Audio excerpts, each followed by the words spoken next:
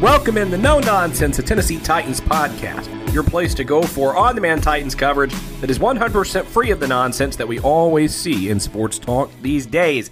I'm Luke Worsham, joined by the other two hosts of No Nonsense, Matthias Wadner and Will Lomas. We are here on a playoff bye week for the first time ever in our 5 years of hosting this podcast. We've got a whole week to talk about next week because the Titans got the number one seed by beating the Houston Texans, narrowly at that, and we'll get into that game. But the Titans got the job done in the season 12-5 atop the AFC, and as Mike Vrabel so eloquently put it after the game, they are already in the Elite Eight without having to play a game. Huge advantage, obviously, to their path to the Super Bowl. With that and the home field advantage that comes with it, we'll get into all of that, of course. Big deal, guys. I mean, the Titans, it's amazing. It really is.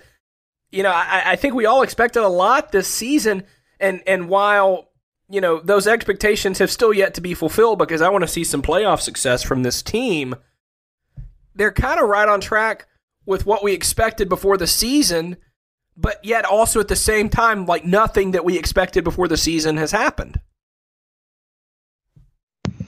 Yeah, I think as Titans fans, inherently we just can't ever expect to be the one seed in our conference. Like that just feels like a pipe dream, just because it hasn't happened in so long. I can't even remember the last time it happened. Maybe one of those early 2000s teams, but man, it feels good. And it's just kind of crazy that after everything that has happened this season, the amount of injuries that they've had, the quality of the injuries that they have, the quality of the players that have gotten injured, like Derrick Henry, Julio Jones being injured for most of the year, A.J. Brown being injured half the time.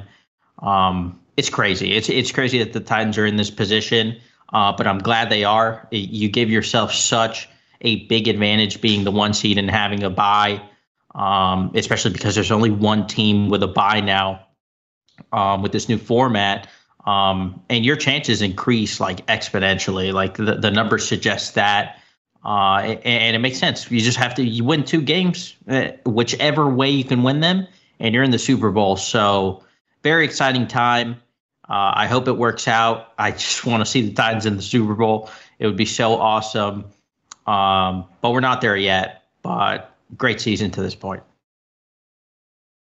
Yeah, and something that people don't talk enough about is, I think the Titans first had the one seed when they beat the Colts for the second time. I'm pretty sure that's when it happened. And so it's like they had the one seed when Derrick Henry played his last game. And then it was like, okay, the Titans have to hold on to this because if they let it slip, they'll never get it back. And they kept playing good, beat the Rams, beat the Saints. And then they started losing games because they were just too hurt.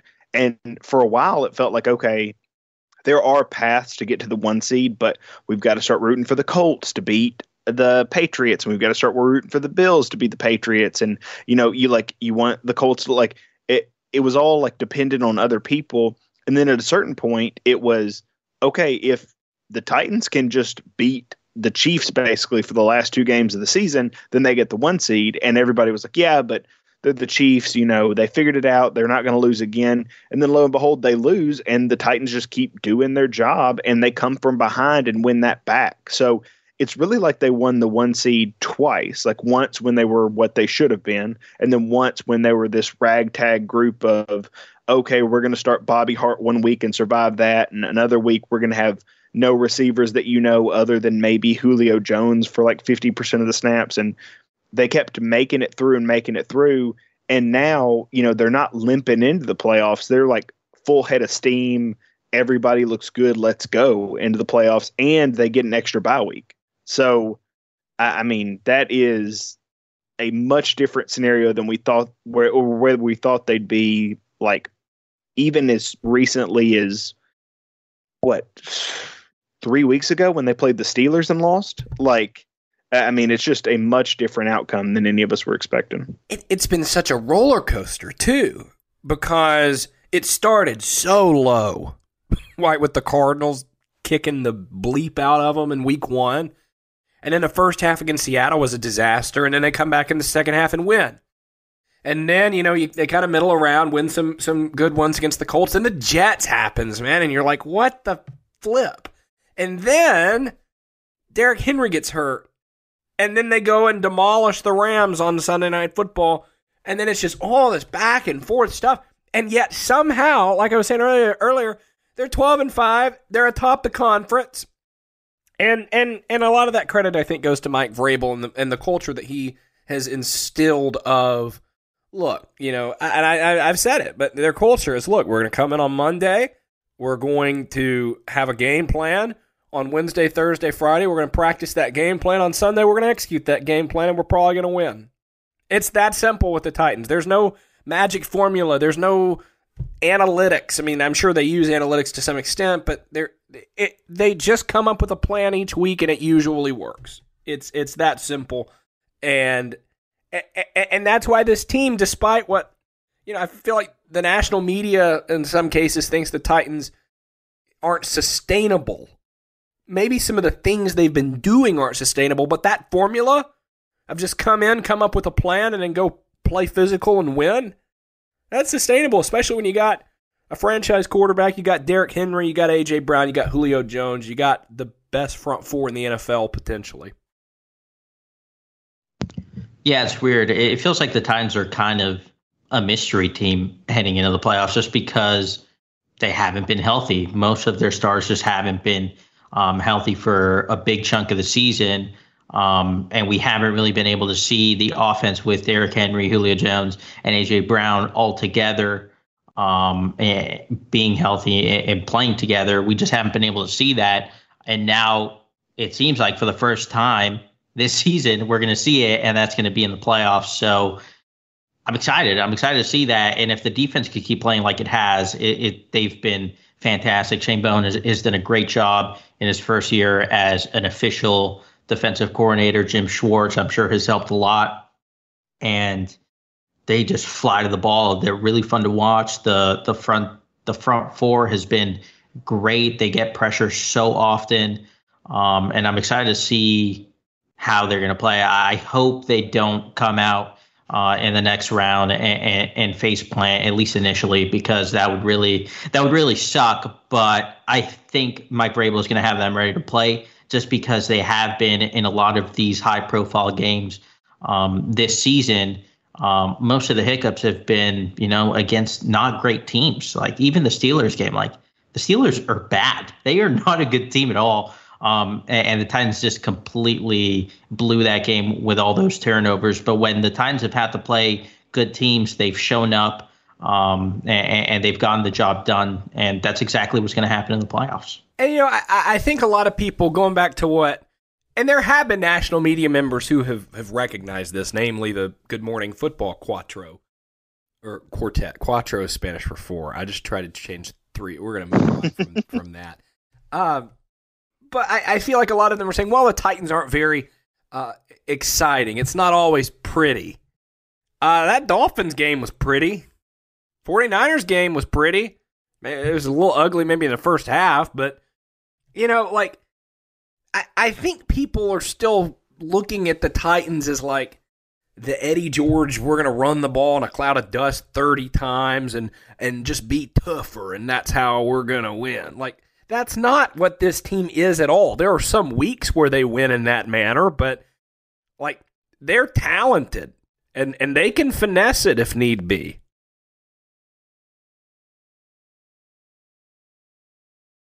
Yeah, like it's weird because you don't look at the Colts game where they blew him out earlier in the year because it's like, oh, well, Carson Wentz wasn't fully healthy. Okay. It's like, then you look at the Chiefs game. So, well, the Chiefs didn't really know what they were doing yet. Then you look at the Rams game and you're like, that was just a crazy game by Matt Stafford. And it's like you go through these week in after week. The Dolphins win 7 in a row and come to Tennessee and can't put up a touchdown. Like you line these wins up. And then it's like, they beat Jacksonville 20-0 at home, and they also leave like 20 points on the board because they're not really pushing in the end zone.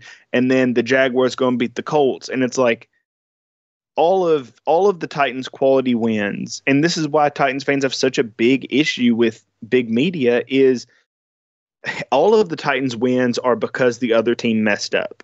And all of the Titans' losses are, this is why we don't respect the Titans. And, it's... you can talk about Good Morning Football.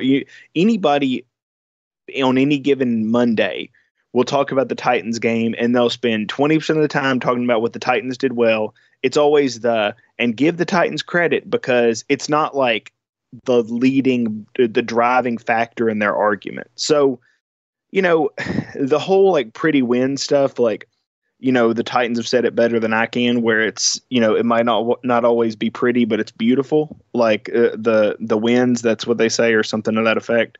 And they're right. Like, it doesn't really matter because when they win pretty, it's somebody else collapsing. When they win close, it's not them being gritty and toughing it out and just winning games like it is for other teams, So this double standard is just like you said, like they still think it's, the Mariota days where if they win, it's because they won 13-10 and they got some lucky breaks and all that. Like they just can't seem to change that opinion. And that's fine. Like, forget the years that they had Arthur Smith and they were scoring a bunch of points a game and those games are pretty, and forget the big deficits they've had this season. But I mean, eventually you either have to take notice or you just get to be ignorant on television, and those are your options.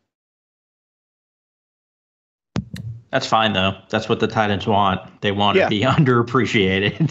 Yeah. Like, even this week, like, the Titans beat the Texans, and they had all the reason in the world to want this to be a revenge game and, to use the past loss to them as motivation, and it's a Tannehill get-right game and all this different stuff. And even then, they let their foot off the gas after halftime. So, they seem to need all the motivation they can get.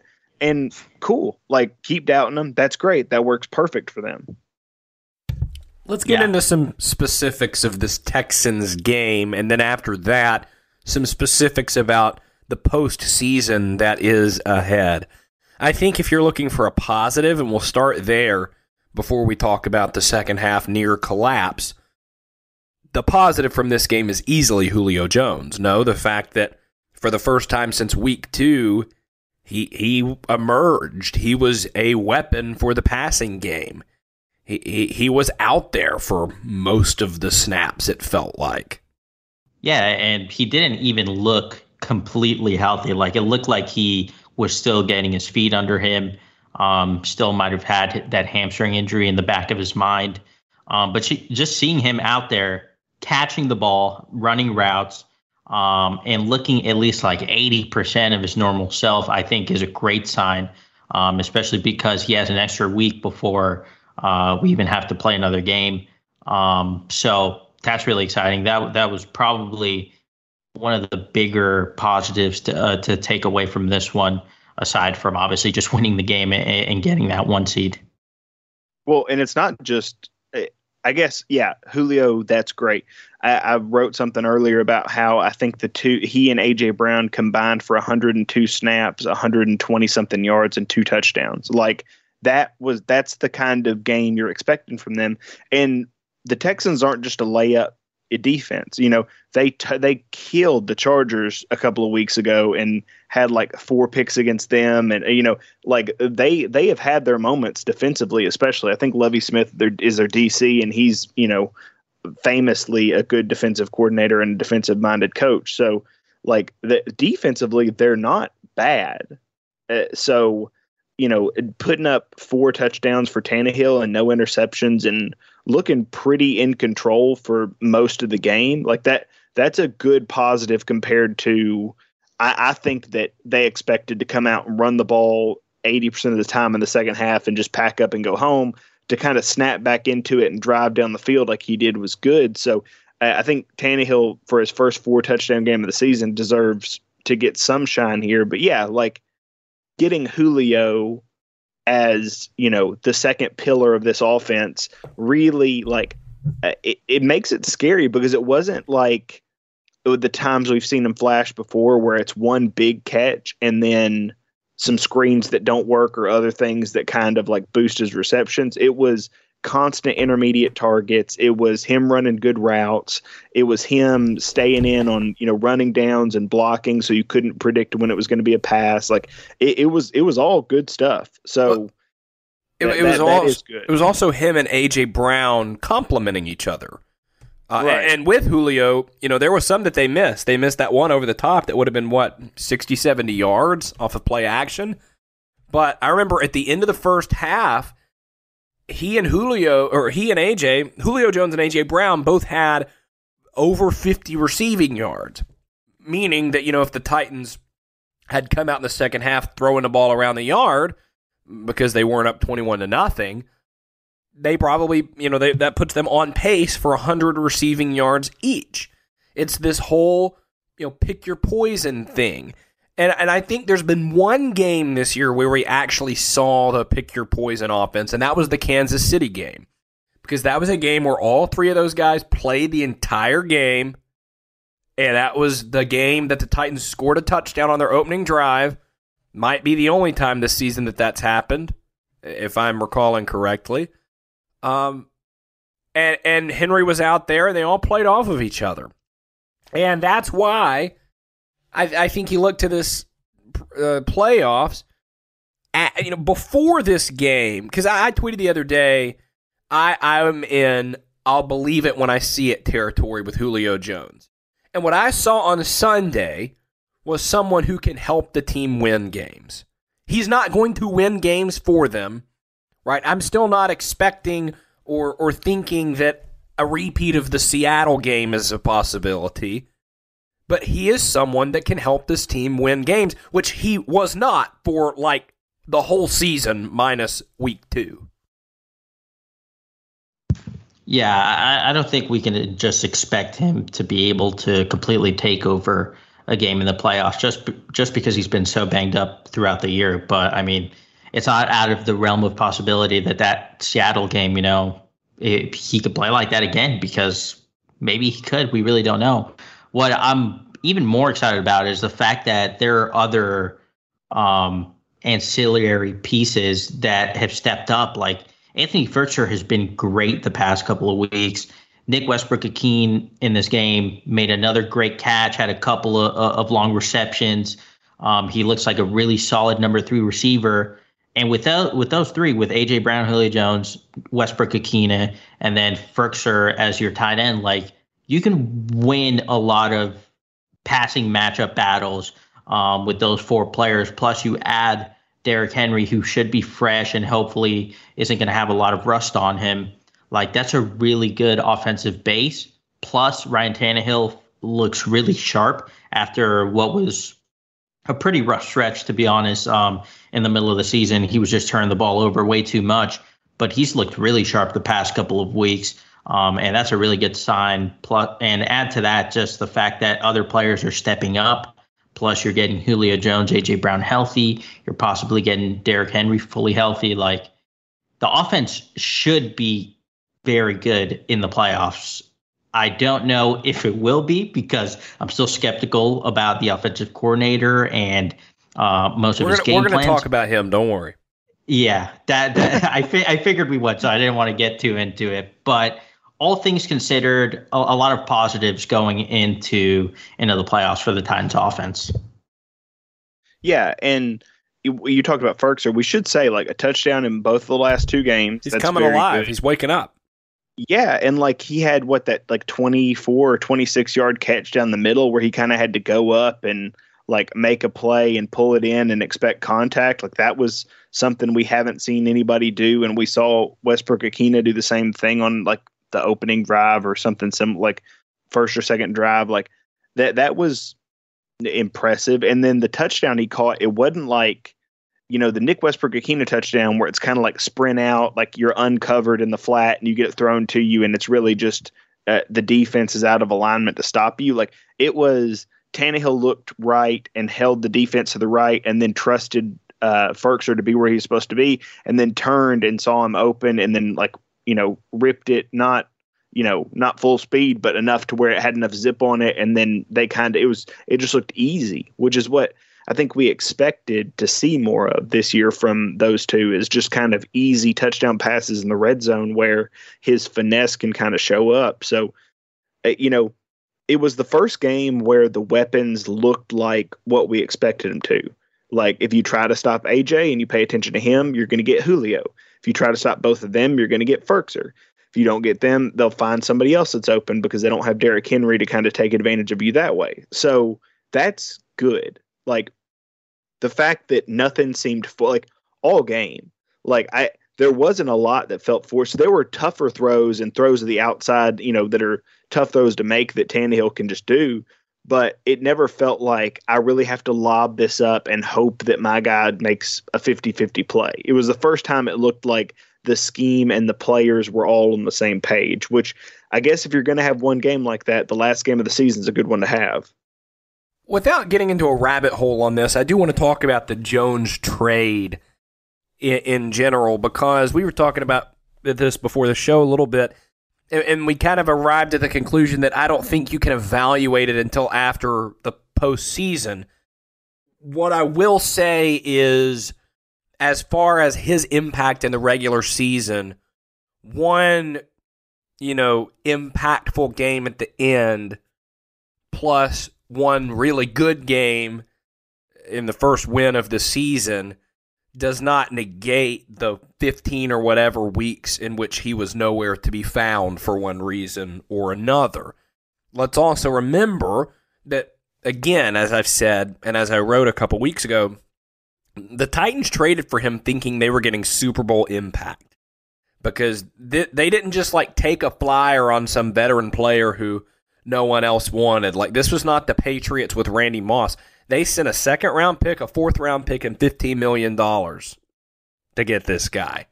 And to this point, he has not been worth that. Could he prove to be worth that? Yes, and that's why we can't say one way or the other yet whether the deal is worth it. Because I think that if he has 3 repeats of what he did against the Texans and the Titans win the Super Bowl, despite the lack of production, you say it's worth it, because anything is worth it when what you did winds up getting you a Super Bowl.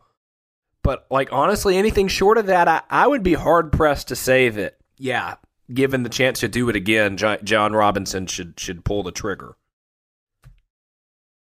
Yeah, I really don't think there's any arguing that. His regular season did not go as planned. It was pretty much a disaster, to be honest, given what we gave up for him, and what he was actually able to accomplish. When he played, at the very least, he helped out the team. They went 8-2 in the games that he played, so at least he was helping out. And in a couple of the games, he really helped out, like the Texans game and the Seahawks game, of course. But we really just cannot evaluate the trade until we see the entire season play out and we see what he does in the playoffs and how far the Titans get in the playoffs. I don't know if it has to be a Super Bowl win. I think with a Super Bowl appearance and him playing at least well in the Super Bowl, I would say it was probably worth. I would say just getting to the Super Bowl would be enough, as long as Julio is actually contributing. But honestly, even if he doesn't contribute, I don't know if I would care. Just getting to the Super Bowl in general, I'd be like, it's okay because we got there anyway. And I don't know what we would have gotten out of the compensation that we gave up for him. But I agree, we really can't evaluate it yet. But to this point, obviously, it hasn't worked out as planned. Yeah, the whole, like you said, the whole thing has been, what can he give you in the postseason? The cost is something I think we need to talk about it in the right context, where it was between. They gave up a chance at another Dylan Radins to get Julio Jones.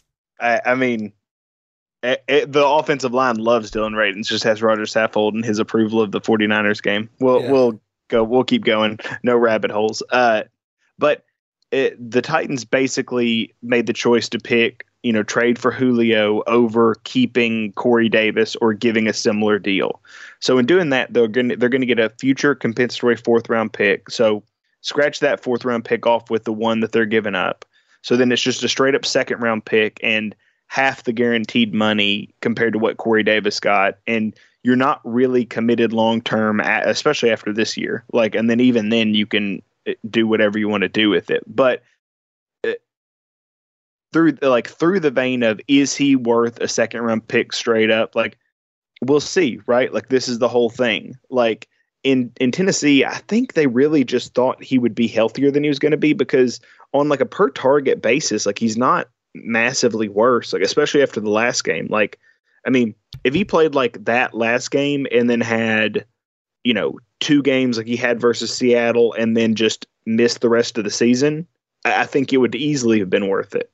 If he was just a 40 to 50 yard constant intermediate threat, if I told you he was going to get 4, 12 yard first downs throughout the course of a game, that's absolutely worth it.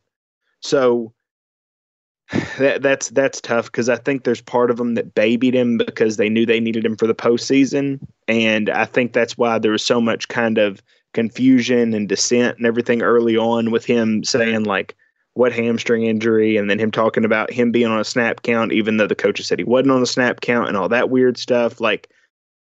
So that's hard to say. Now, do I think they would do it all over again? I don't know, because Corey Davis didn't end up healthy either. So it's really they had 2 options that they thought were good options, and neither one of them panned out. And, that's never a good place to be in. But having said all that, like you said, if he just goes out there and is a consistent threat that defenses have to respect, and when they don't, they make him pay for it, whether it's for just getting a first down, whether it's a 20-yard pass, whether it's a 50-yard pass, as long as he is a threat that the other team has to be accountable for, then he will have earned his money. Now, if they lose a shootout 49 to 42 and he has 120 yards, then that's not on him. That's on whatever messed up. But yeah, his value, like we've said all season, is going to be, what he does in the postseason and what he brings to this team in terms of, that kind of leadership or whatever. And we don't know that part of it, but the only tangible results we're going to have are what he does the next month. Let's talk about the negatives from this Texans game, because there's a lot of positives to talk about with this Titans team, but there are a few things we need to talk about. First of all, they sleptwalked through the 3rd quarter, both sides of the ball. The defense was horrendous. The offense was just kind of anemic. I don't know that we can look at that and say, this is a big concern.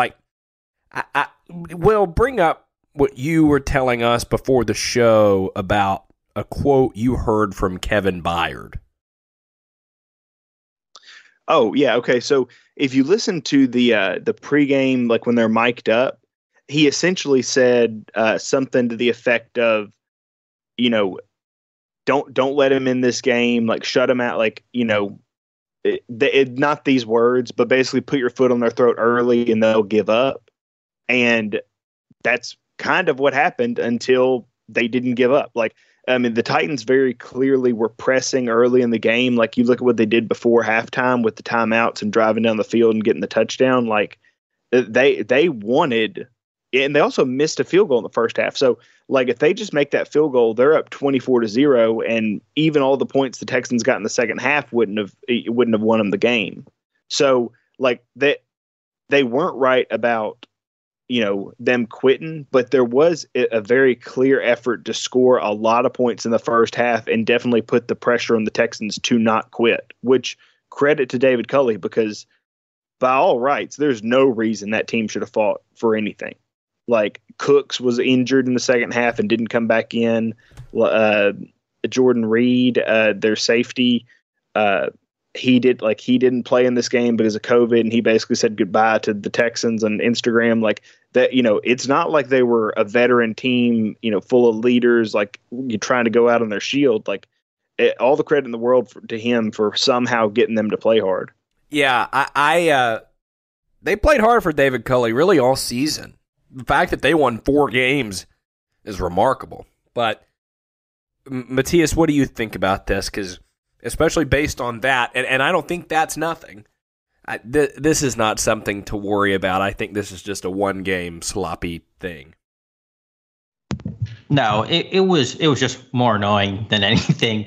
But like we said, like respect to the Texans, they've done this in a lot of games. They've been in games and they've stuck around in games where they really shouldn't because they are supremely overmatched, given their roster and given the players that they've even had available. But they crushed the Chargers. They stayed in it against the 49ers for a half. And they came back in this one. And respect to them, their players have not quit on their coach. I think that says a lot about their head coach. And Davis Mills played well. Davis Mills has been probably the most impressive rookie quarterback this season, which is kind of crazy, but if you think about it, like he kind of has. Okay, he has played rather well. I was going to have us rank the rookie quarterbacks who started consistently, or at least talk about which one we'd have, because it's Justin Fields, Trevor Lawrence, Davis Mills, Zach Wilson, and Mac Jones. The Titans faced 4 of these, and the only one that and lost to 2 of them. Right? No, lost to Jones, Wilson, and Mills. Beat Trevor Lawrence. Right. They didn't lose to Mills. They lost to Tyrod Taylor. That's Mills didn't play in that game. Sorry. True. Brain fart there. Yeah. But in terms of this season, it's Jones and then it's Mills, right? I would go so far as to say Davis Mills has been more impressive than Mac Jones, but that's kind of arguable. But Mac Jones is in the postseason. I would agree. Yeah, that's fair. Because of their defense and their. So has been Roethlisberger. Yeah, good point. The other thing I want to talk about in terms of a negative is the slow starts on offense. I'm going to write a column about this next week leading into the game. I did a Vrabel question of the week about it. I asked Todd Downing about it last week. Like, it's mind-numbing. And the reason that I think it's so important that I'm writing about it and I'm constantly bringing it up is when you get to the playoffs, the margins become so thin. Like, I remember when I was in high school, I did an activity that was kind of like debate. And we were good. We ended up going to the national championship tournament and we placed 3rd. And I remember our coaches talking about, like, when we would go to the local competition, we could sleepwalk and blow out the competition. And then you would go to the next level and it'd get a little harder. But when you made it to that national competition, the margins became so thin that you had to be nearly perfect to have a chance. And I think that's very true in the NFL playoffs because you are getting everyone's best in terms of game plan, in terms of personnel, because no one is saying, well, we'll just rest them a week and hope they're back. No, everybody's playing now. And you're also playing the best teams who have won enough to get to that point. And I'm sorry, but this Titans team, which is more than capable of winning a Super Bowl with the coaching and the roster they have, will not do that if it takes them 3 drives to get jump-started every game. No, it's very frustrating, and it's been like this all season. What concerns me even more is that it's not only coming like to start the game. It happens in the second halves of games too, where they just come out of halftime and they're sleepwalking. They're committing penalties or they're running the ball twice on 1st and 2nd down. They get nothing. They're behind the sticks, and then they throw an incompletion, and we have another 3 and out. And it's frustrating that it happens also in the second halves of games. In addition to at the start, I don't know what Todd Downing is telling them in the locker room. He's clearly not a great motivator in that respect because it makes no sense that they come out of the tunnel and they just are so lost on offense, but then they finally get into a rhythm and they look okay. They get long drives, they bleed the clock, and they punch in scores. But man, it's going to be rough in the playoffs if they don't solve this. But I don't know how we can expect anything else when everything we've seen this season has been the same. I hope that getting Derrick Henry back means that some of those first and second down runs are going to create first downs and longer drives to start the first quarter and to start the third quarter. But I don't know. I'm just not all that optimistic about it getting resolved. Yeah. Like I tweet about it every week, right? Like I've tweeted about it for, it feels like my entire life at this point because it just keeps happening.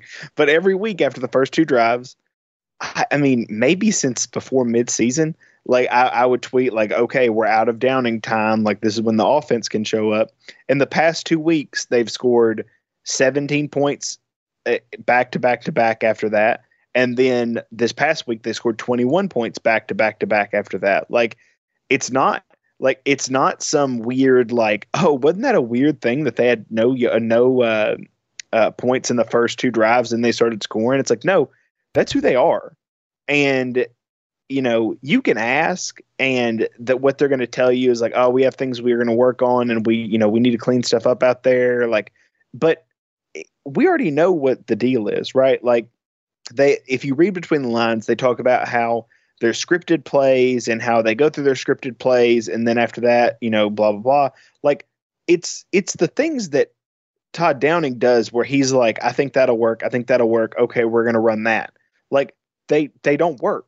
Like Todd Downing left to his own devices can't do it. Like he cannot find the players to attack. He can't find like the advantage he has schematically. Like it's just, he's writing with crayons. Like he doesn't get it. But after he tries 2 times, I'm going to give him the smallest amount of credit, and I'm going to hope that he's part of the conversation. But he and Tannehill get together, and maybe the other coaches in the offensive staff, and they say, okay, what are they giving us that we're not handling? What do we need to do to adapt? What checks do we need to make? What changes do we need to make with like the line and the receivers? And then they seem to get it together and get into a rhythm. But man, it is really hard when your coach is like, I script plays, and it's like, okay, but your entire history of scripting plays all season have been absolutely trash. Like it's hard to put him in a good light. Like that would be like if you had a special teams coach and every time you punted the ball, your punter shanked it directly out of bounds. And it's like, we've got a really good special teams. It's like, no, this core aspect of what your job is not working correctly. Like you were doing a bad job here. And it doesn't matter if you overcome that later. You're putting the team in a bad position because you're not good enough in this area. And it's not going to change. They've had success. Teams don't change when they're successful. They continue to do the same stuff over and over again, whether it's out of superstition or habit or whatever. But they're not successful with that. No, but like that doesn't, like, it's the same reason why there's not changes in the offensive line, to Quessenberry and all that. Like if your unit works well enough, like if your offensive line, whatever, if it works well enough and you're winning games and it's not such a detriment that you lose, you're not going to change anything. And then if they lose in the postseason and it's something like this happens, they're going to say, man, we really wish we would have started off better early. You know, we started off on our back foot and we never recovered. Like that's what they're going to say, but they don't really want the answer. What they want is for they want to tell you things, do the same things over and over, and just hope that they can outthink it. Like they're not going to change their habits. You know, when I asked Downing about it, his answer was surprising in that I expected him to kind of play it off or whatever because they had just one, and he said, I don't think we've been efficient enough early in games this season. I was like, okay. So they know it's a problem. Are they going to do anything about it? I mean, probably not. It's the whole thing, right? It's Todd Downing. Like he doesn't respect the media enough to tell him the truth. Also, he's a coach. He's not going to say the truth. But it's like, we're not going to jerk the wheel, throw it 52 times in the rain. Like, I mean, like, he says things, and then maybe he, like, giving him the benefit of a doubt, he doesn't, like, track it well enough in game. But what he says to the media is, what can I say to get off of this Zoom call? What can I say to get out of this press conference? And then I'm going to do whatever I want to do on the field. Like, that's what it is. And there's no regulating body above him. So he just does it. Like, so I don't know. He's always saying in press conferences, like, "Well, that's above my pay grade," or "That's for the people over me." When he's asked to ask actual questions that he would have to answer, when it's like, "Hey, what do you think about this?" It's like, "Oh, actually, like, that's, I'll let everybody else decide that. I wait and see where Derrick Henry is, and then I'm gonna do whatever." It's like, okay, you don't have any input on it, or you just are afraid you'll say the wrong thing and get in trouble. But whatever. Yes. But obviously the Titans need to be better at scoring points early in games. We're going to take a break. When we come back, we're going to start looking ahead a little bit. We obviously don't know who the Titans are going to be playing in the second, their first playoff game, the second round of the playoffs. We don't know who that's going to be. We'll find that out this weekend. But there are some things we can talk about as far as the Titans' chances in the playoffs and what they'll need to do to win the Super Bowl. We'll get into those conversations in just one moment. You're listening to No Nonsense, a Tennessee Titans podcast.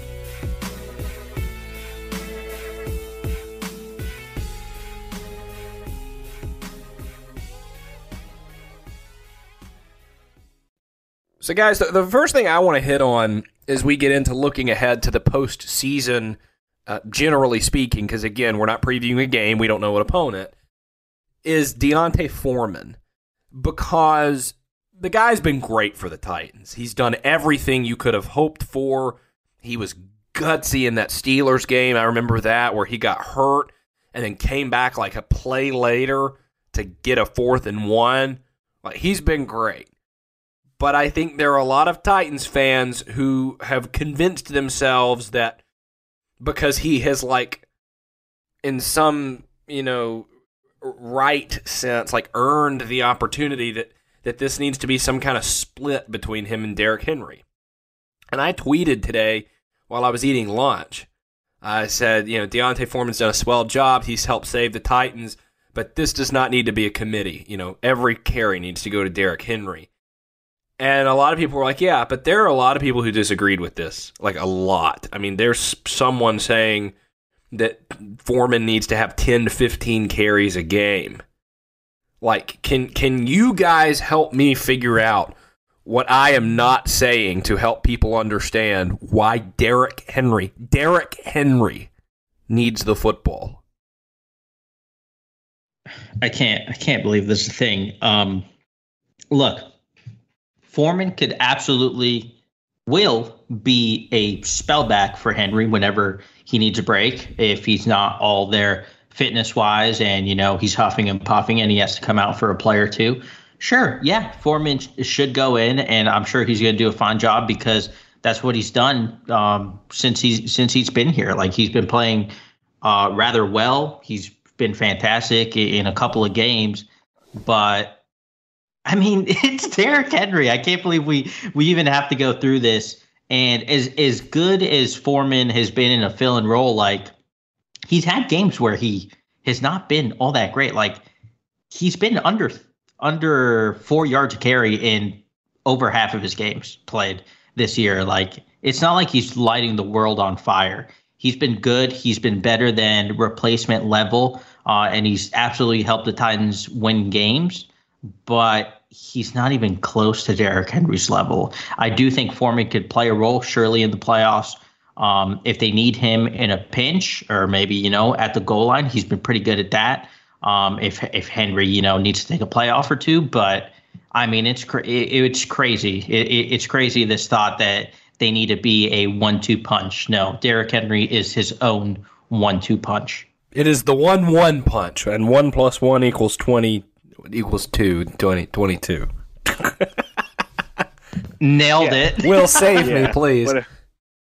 Yeah, I mean, I thought you were going to say, like, it's the 1-punch knockout, like all that kind of stuff. But yeah, like, so at some point along the way, we've lost our way. We don't really understand. Like, if you think that, like, just remember, we saw Derrick Henry putting up, great numbers and, eventually being ninth in the league in rushing yards, when it was the opposite of, this is when he never thrives. Like, he's never good in the first half of the season, and he was doing well and holding up well and was constantly getting more yards than his offensive line was blocking up for.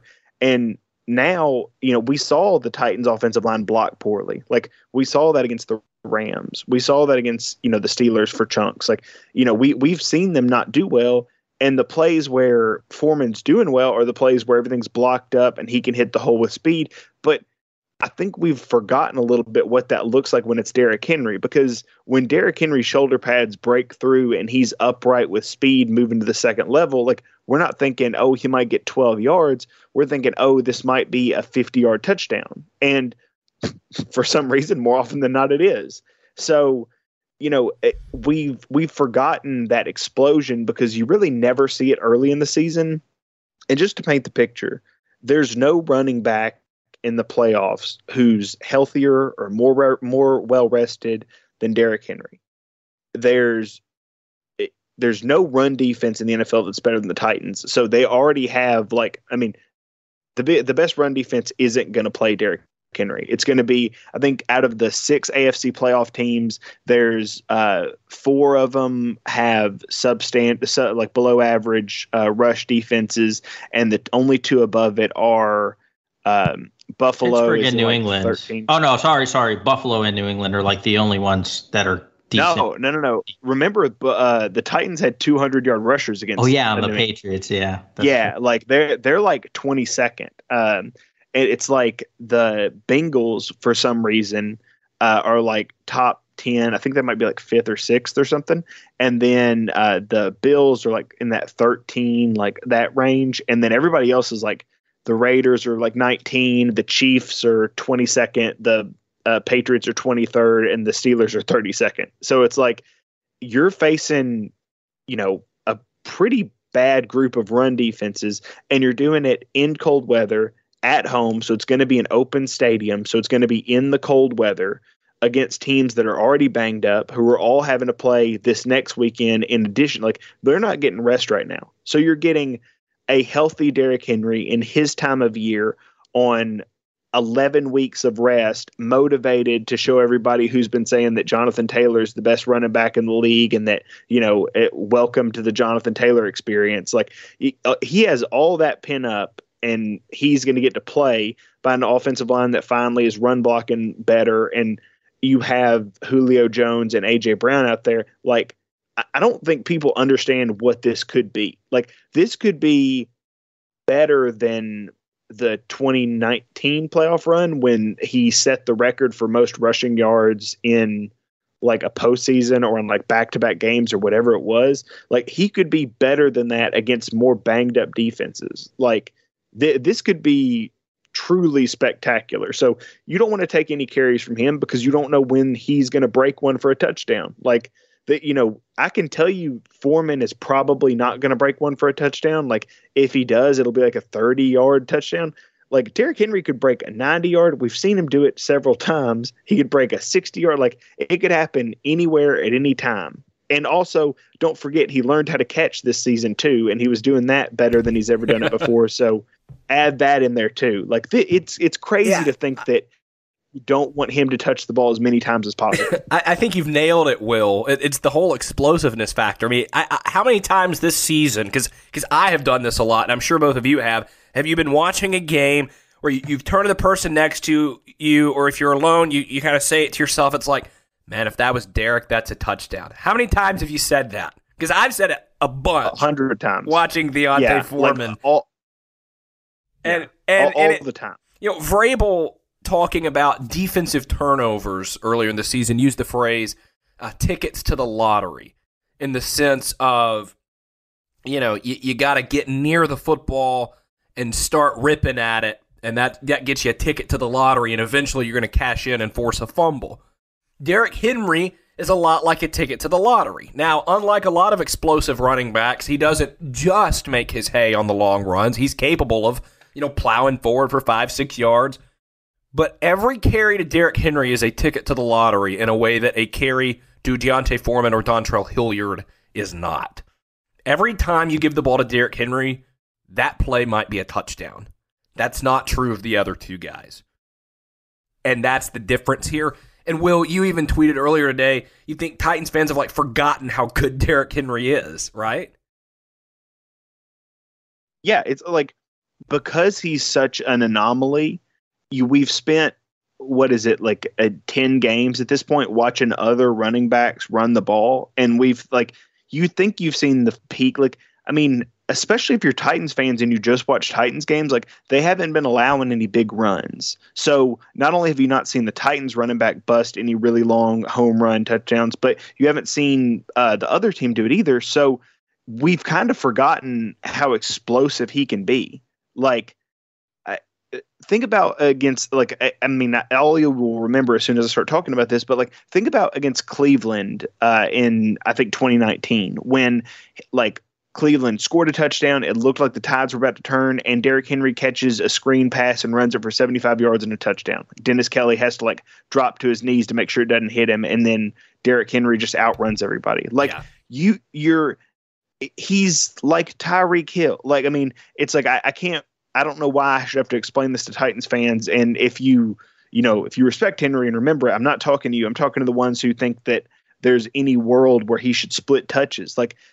He is the most electric player in the NFL. And even if you're not going to give him the ball, having him on the field is a big difference. We talked about it when he was injured, how, it doesn't affect play action, how well you're running the ball, but if you're committed to running the ball, it does change play action. So if you have Derrick Henry, nobody doubts your commitment to run in any given situation. If it's, 2nd and 25, you can have your regular formation out there and everybody is going to fully bite on the fact that you might hand it to Derrick Henry, and then you can pop a 20-yard pass and then you're back in business. There's 100 situations where having Derrick Henry on the field is better than not having him on the field. And we just have forgotten what kind of a game changer he can be. Here's what I want to do now, as we continue to look ahead to the Titans and the postseason, because I think we have each talked about, think this team can win the Super Bowl. So let's go around, and what I want each of us to do is to give one thing about this team or one reason why you think they've got every shot in the world to win the big one. And also one thing that's kind of keeping you reserved where you look at them and you're like, yeah, but there's just this one thing I don't know that they can get past. You want me to start? Yeah. I think the one thing that can and possibly will get them to the Super Bowl is their pass rush. They have not had a pass rush like this in any of the previous times they've been in the playoffs.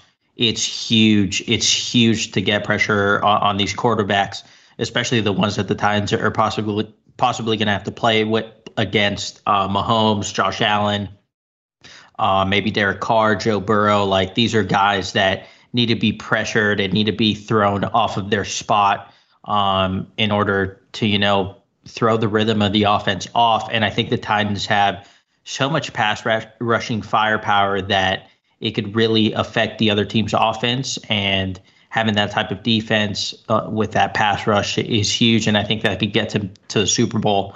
We talked about it before. The thing that has me reserved is Todd Downing. Honestly, the offense just has too many spells where they look awful. And even when a decent play, it feels like something goes wrong.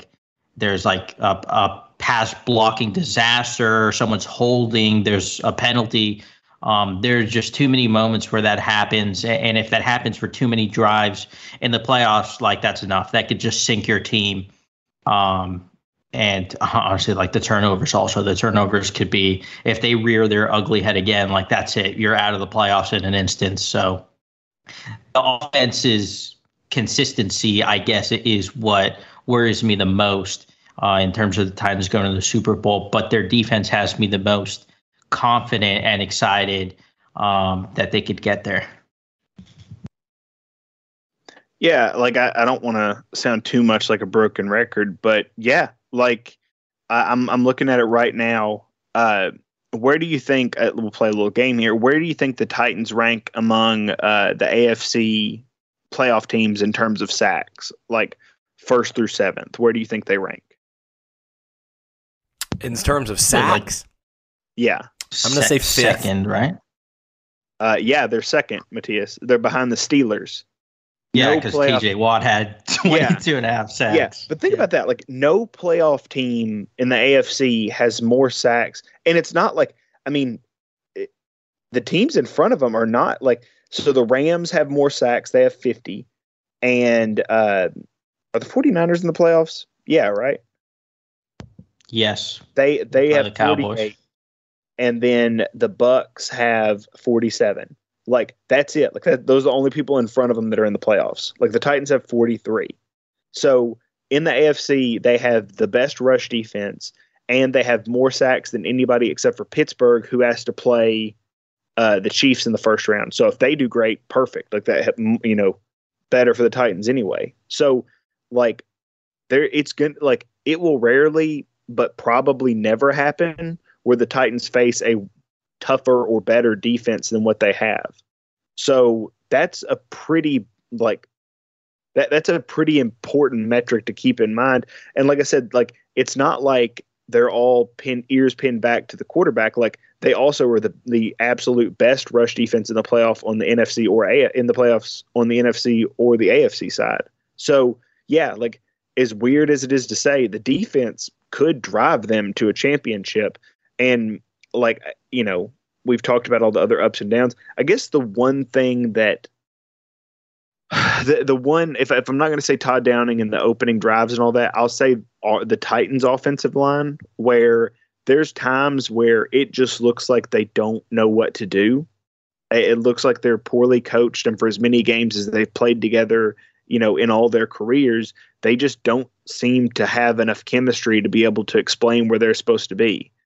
And that is an aggravating tendency that they have, because how many times this season have we seen Julio Jones open deep and Tannehill drops back only to have somebody in his face, or, for him to not be able to get to the second read because the offensive line parts like the Red Sea because they expect somebody to pick up something and then it doesn't get picked up and Tannehill gets hit. And now all of a sudden you're in 2nd and 14, 2nd and 16.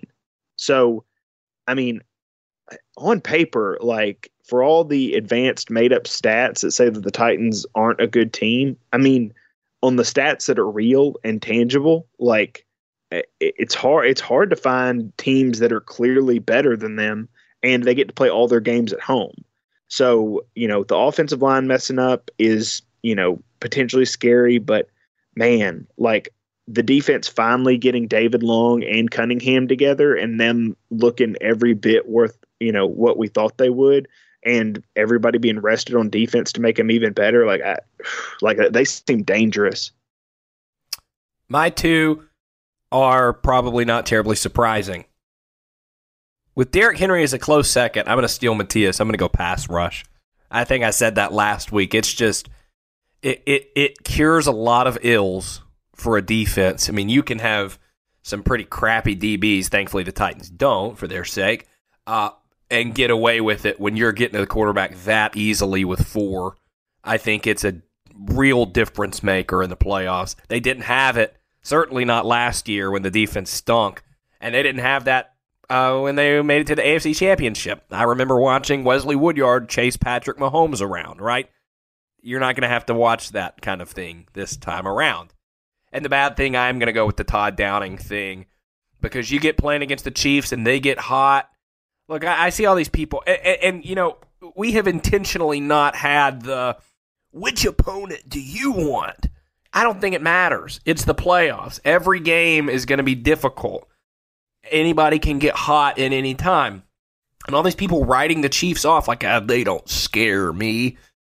I don't know, man. Like, you want the Patrick Mahomes smoke at any point? Like, but and that to say, you get in a high-scoring game and you start 2 drives later than the other team. I know the Titans can come back, but it's not a good way to start. So that's what I'm going to go with for this conversation.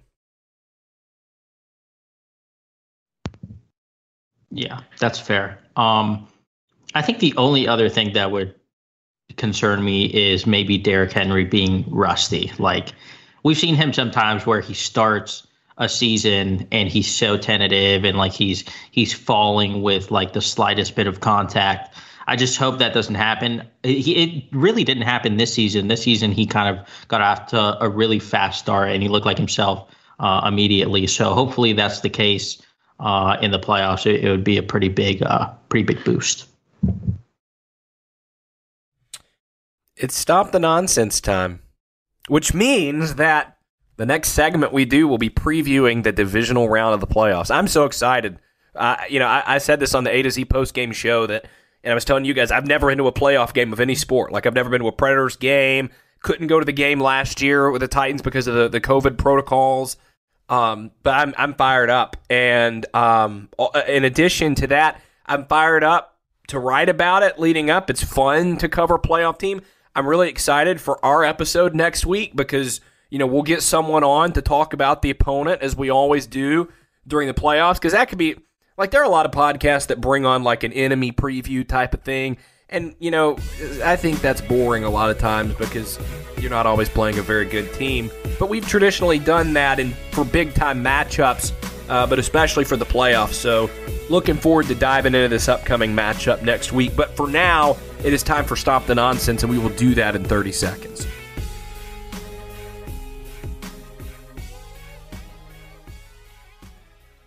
Who would like to start Stop the Nonsense? I want to make a proposal. In addition to all our individual ones, I feel like we have not spent any time talking about the Colts. And yeah, feels like it would. I feel like I had that on here and I just forgot it. Maybe I thought we would just get to that at Stop the Nonsense time. Because we do need to talk about the fact that the Colts got blown out, really, or at least thoroughly defeated. Never close. By a previously 2-win Jacksonville team that was playing to a crowd of clowns. Yeah, like that. There's so much to unpack there that we just. It slipped my mind, Will. I'm glad you brought it up. I would never miss this chance. So rest assured, this was never going to slide under the radar. So I guess as sort of like a mini Stop the Nonsense segment, let's just take a second to look back and really realize what the Colts were and where everybody was just absolutely wrong. So I'm looking at their schedule now.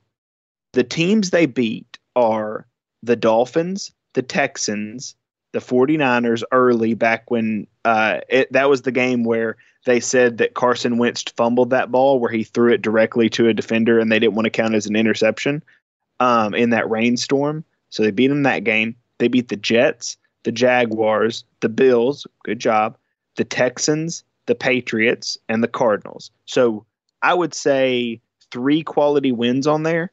And then every other team they played, the ones with winning records or close, the Rams, the Titans, the Ravens, the Titans again, the Bucks, the Raiders, like we should have known what they are. They're not different from Miami. They're the same team. Like, the only difference is Brian Flores coaches one team and y'all don't prop him up, whereas Frank Reich coaches the other team and everybody and their mom wants to talk about how he's an offensive genius. So it is the most absurd thing in the world that the Titans have been dominating this division since week 2, and it has never been reported that way. Like, this is the most Stop the Nonsense segment of all time.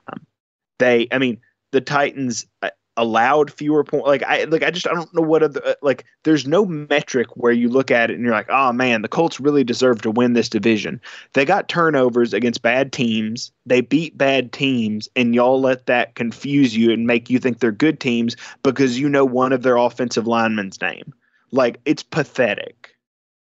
Yeah, the Colts hype. Like, granted, they had a stretch very recently where they were playing very good football. They annihilated the Patriots, and had another other nice wins to go along with that right in a row. But, like, this team was always going to be hampered by the fact that, A, Carson Wentz was its quarterback, and B, throughout... Sorry, I got a text and lost my train of thought. Carson Wentz was its quarterback, and throughout the offseason, with cap room to spare, their general manager sat on his hands and did nothing. Like, and most Pro Bowlers in the NFL? Yeah. Who? Like, I keep seeing that stat. I don't really pay attention to the Pro Bowl. I imagine, like, it's 7, so I imagine Buckner is 1, Nelson is 2, Pittman? Is he one of them? Why don't you pull him up, Will? Buckner, defensive backs, I'm sure. Let me look. Yeah, I'll look him up. Who? Jonathan Taylor. There's 3. That's the obvious one. Yeah. Let's see. They had Surely Buckner, Pittman Ryan didn't Kelly. make the Pro Bowl. Ryan Kelly should not have made it, but people know his name. Darius Leonard, Kenny Moore, Quentin Nelson, and long snapper Luke Rhodes, and Jonathan Taylor. So here's the thing. And this is what drives me crazy, because you sound like a conspiracy theorist if you say it, but it's 100% true. The Pro Bowl this year was manufactured to put more Colts in the Pro Bowl because they're on Hard Knocks. Like, there's nobody, like, DeForest Buckner was not beating Jeffrey Simmons in Pro Bowl votes. Like, everybody knew he was the second high. He had the second most fan votes by anybody by any defensive tackle behind Aaron Donald. Like, that was out there. That was early, and it was a wide margin. And then all of a sudden, Simmons doesn't get in, and Buckner comes out of nowhere and gets his spot, and he has a worse season than Simmons. So you're telling me that the coaches who had to coach against him, who were getting beaten by him more frequently, and the player votes somehow added up to Simmons not even getting mentioned. Meanwhile, one of your guys on Hard Knocks gets pushed in because he has name value. Like, it's such, like, it's one of those, like, I'm not part of, like, the Trump stop the vote, like, all that stuff. Like, but this is the time when I'm like, okay, I can see where people went absolutely crazy for a minute when they thought the election was being rigged, because it feels like they just went into a room and said, actually, weirdly enough, he has exactly enough votes to win the Pro Bowl. And, like, I'm so disillusioned. It was like the league was pushing this too. I mean, you remember when they put JT for MVP as their Twitter bio? Yeah, and they had it super weird. And despite what a lot of you think, like, these social media accounts are not being run by some intern. Like, these people have full-time jobs and careers and training to run social media, and that was a decision that was strategically made by these people.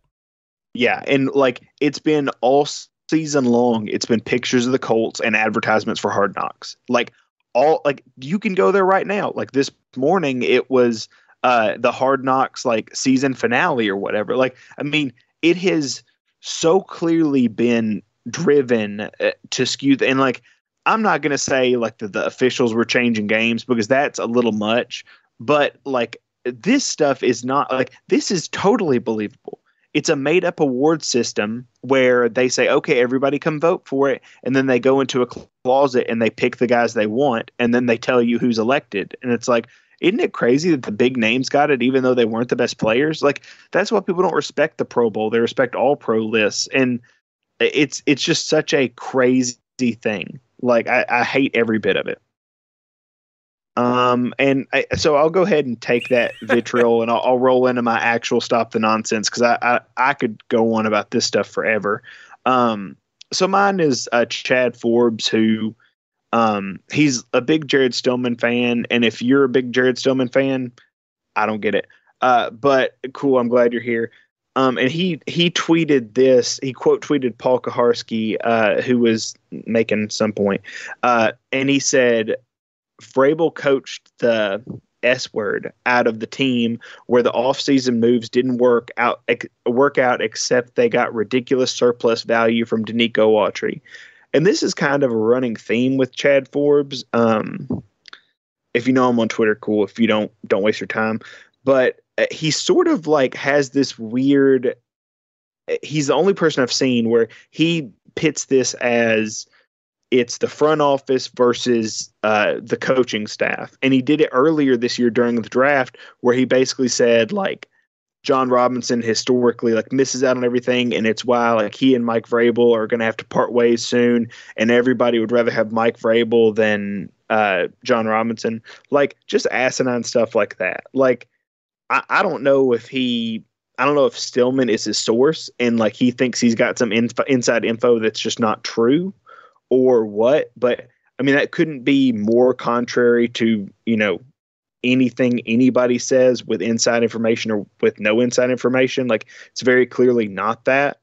And to say that, if you've listened to this podcast, you know that as somebody who's watched John Robinson's work, I can appreciate it because of all the stuff he's done. And I constantly have, try to put that in perspective. Well, the team has never had a losing season underneath him.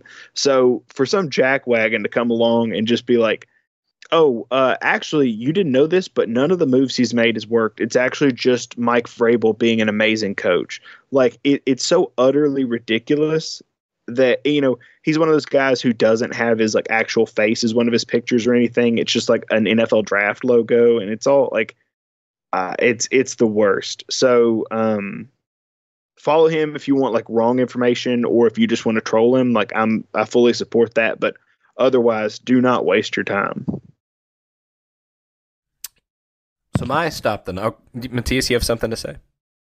I just heard that mic. No, I was going to say, yeah, that guy is a terrible Twitter account. I don't know how. I'm not that familiar with him. You wouldn't be. Like, most reputable people don't ever quote him or tweet. He gets most of his buzz by doing what he did, where he quote tweets somebody like Paul or somebody like Stillman, and in an attempt to agree with the point they make, then get retweeted, then have people circulate back to them because they agree with the person who tweeted the original thing. Like, it's like somebody who just aggregates views that way. It's trash. So my stop the nonsense this week, and by the way, honorable mention goes to the Georgia player who was wearing an Alabama national champions hat after the game last night. Did y'all see that? Nakobe Dean.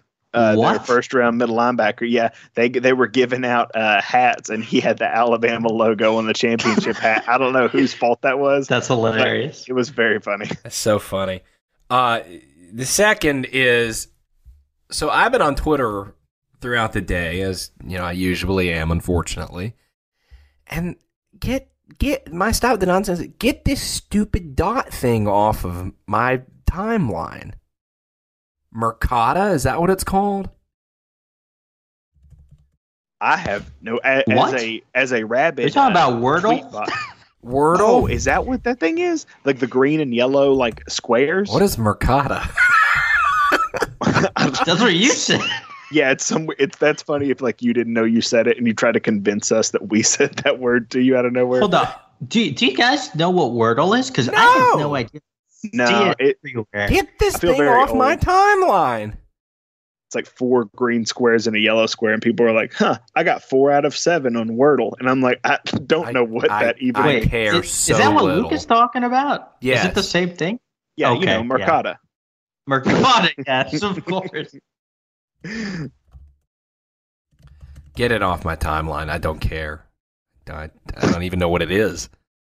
Yeah, it's almost like it's a weird, like, cryptic puzzle that, like, I want, like, it feels like something I want to know what it is, but I feel like if I click on it, it's going to be like, download this app and let it have access to your Twitter. And I'm just like, no. I'm Googling what Mercata is.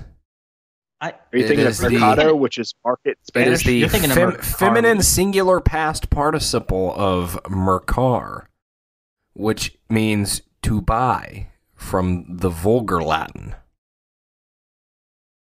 I did take Latin in middle school, but I don't think that's where this came from. Stop the nonsense. I think brought to you by Luke's Latin in middle school. I think I just conjured that one up. I don't know. But yeah, get the Wordle off my timeline. Don't care. Yeah, I've seen it everywhere. I've also seen like pictures of people like texting words to some sort of number. I don't know. Maybe that's how you play. If someone could mention us on Twitter and let us know what this is, because none of us have any idea, that would be lovely. But yeah, I've seen it everywhere, and it has gotten kind of annoying. Speaking of annoying, my stuff to nonsense is Joe Judge, who got fired today. Thankfully. Terrible head coach, went 10-23. Just he lies at press conferences, says that everyone wants to be a New York Giant. All the coaches and players want to play with him, and they can't play with him anymore because he just got fired. The media coverage was also weird surrounding this firing. Yesterday, Jacina Anderson had tweeted out that Joe Judge is staying, and then today he gets fired, and she was the one who reported him getting fired also. So I don't know what the sources were telling her from within that organization. And then Jordan Raanan, who covers the New York Giants for ESPN, he tweeted, Joe Judge was a 38-year-old first-time head coach.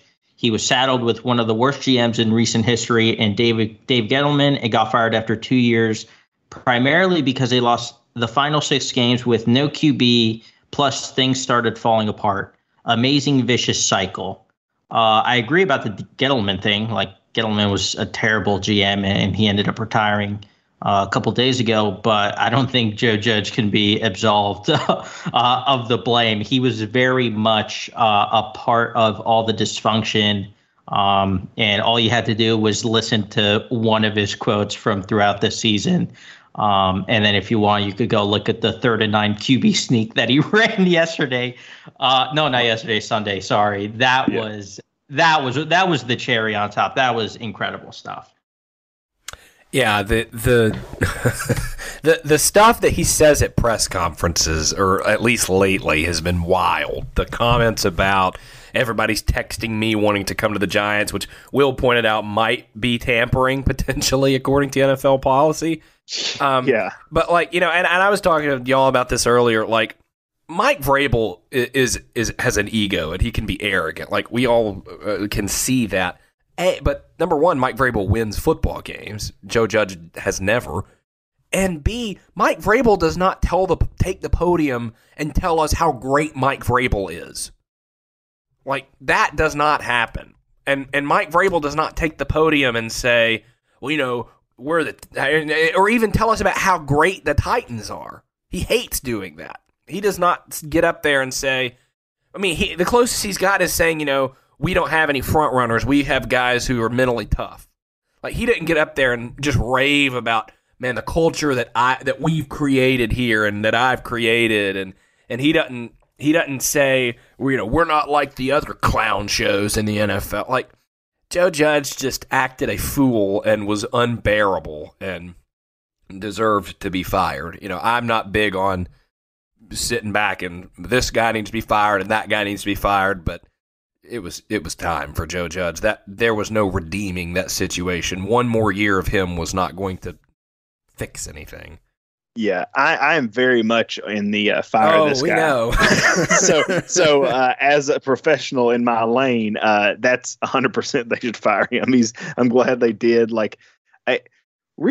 People have a problem with Jerry Reese, and Jerry Reese is from my part of Tennessee, so I have a special respect for him. Him and John Robinson both actually, but so I have a special respect for him, just because that's the way people are. And really, since they fired him, I think they've had 10 straight losing, or no, sorry, it's they've had 6 straight seasons with 10 losses or something. It's the most in a most 10 loss. Most double-digit losses in a row among NFL teams currently, as an active streak. To be worse than the Jaguars at losing in any sort of metric is unconscionable. You should be the team should be taken away from you. Urban Meyer or Joe Judge, who would you rather hire? No, Joe Judge. Joe Judge, as much as Urban Meyer's won national championships as a head coach. Joe Judge has not. In college football, no. That's a good question. I think for me it might be Urban. You could throw Hugh Jackson in there too, and I would be kind of all of it's the same.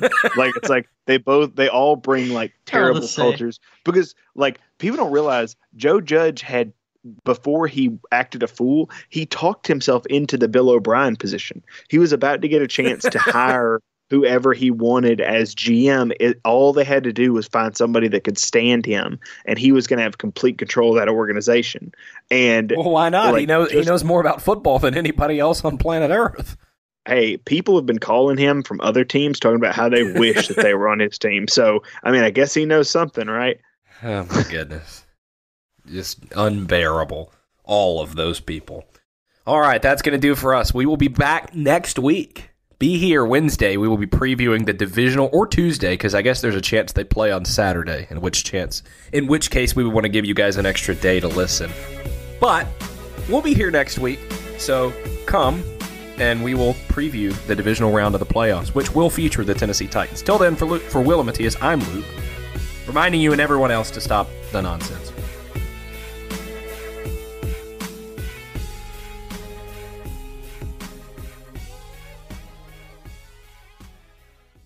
Sick of being upsold at gyms?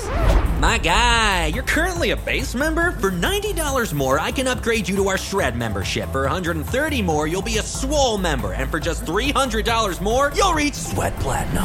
At Planet Fitness, you'll get energy without the upsell. Never pushy, always free fitness training and equipment for every workout. It's fitness that fits your budget. Join Planet Fitness for just $1 down and $10 a month. Cancel anytime. Deal ends Friday, May 10th. See Home Club for details.